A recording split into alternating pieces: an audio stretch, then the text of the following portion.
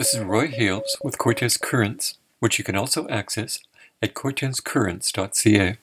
The opinions you're about to hear are those of the people expressing them and not necessarily shared by Cortes Currents, Cortes Radio, its board, staff, volunteers, or listeners.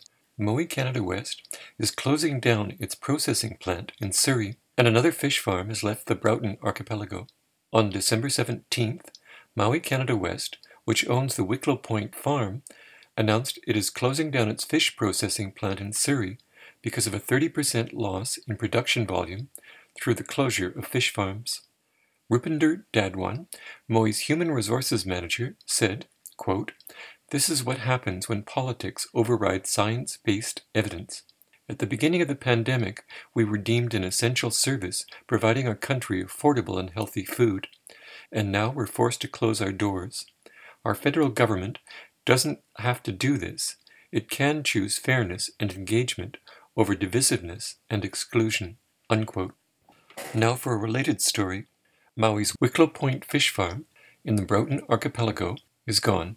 Cortes Currents first learned of this through a Facebook video by a Broughton resident using the initials DLW. He was on the shore and filmed a tugboat towing some flat objects, possibly the fish farm pens. Excellent news today. Fish farm, leaving the Broughtons. That's just beautiful. Just awesome. That's the best thing to happen all day. I should try doing that out in the open ocean, where it would have less of an impact. Or better yet, put it on land and treat their effluent like they should.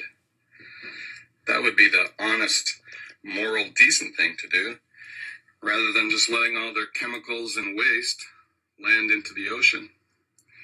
Not to mention the parasites that go with that. The BC Salmon Farmers Association has not responded to Cortes Currents' request for an interview or commented on DLW's suggestion that fish farms move out to sea. Independent biologist Alexandra Morton was available. First of all, about the Wicklow Point Salmon Farm. That farm was sited years ago, probably 2 decades, and it's right on the front door of the Broughton Archipelago. And by that, I mean, it's where the salmon migrate. And as a result, it's where the northern resident orca would enter the archipelago to hunt these salmon. So the problem with the Wicklow farm is that it exposed all of the wild salmon virtually that were leaving the Broughton Archipelago for all those decades.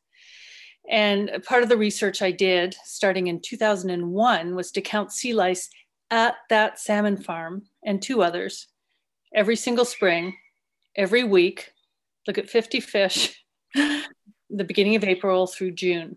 And so I know that that farm had a massive impact on the juvenile salmon that were migrating past, in addition to the other farms as well.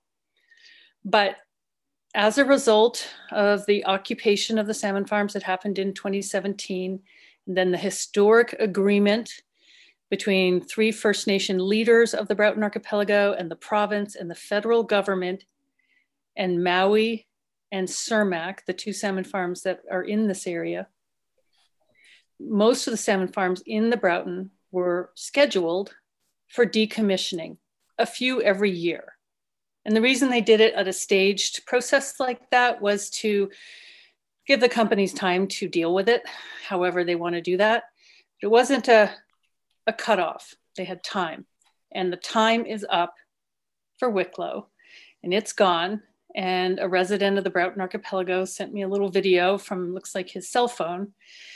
I can see that it has left, which is incredible. It means that most of the migration route for the juvenile salmon in the Broughton is now clear of salmon farms. Not all of them. Southern part is still loaded, but the Otter River, the Viner River, the Kakweekan, these rivers will benefit directly from the removal of that farm. I have to say, though, that the companies in the Broughton have done everything they can to lower their lice, more or less successfully. They're probably trying harder in the Broughton than anywhere else in the world to lower their lice, because the Broughton Aquaculture Transition Initiative, which is this agreement I was talking about that was signed in 2018.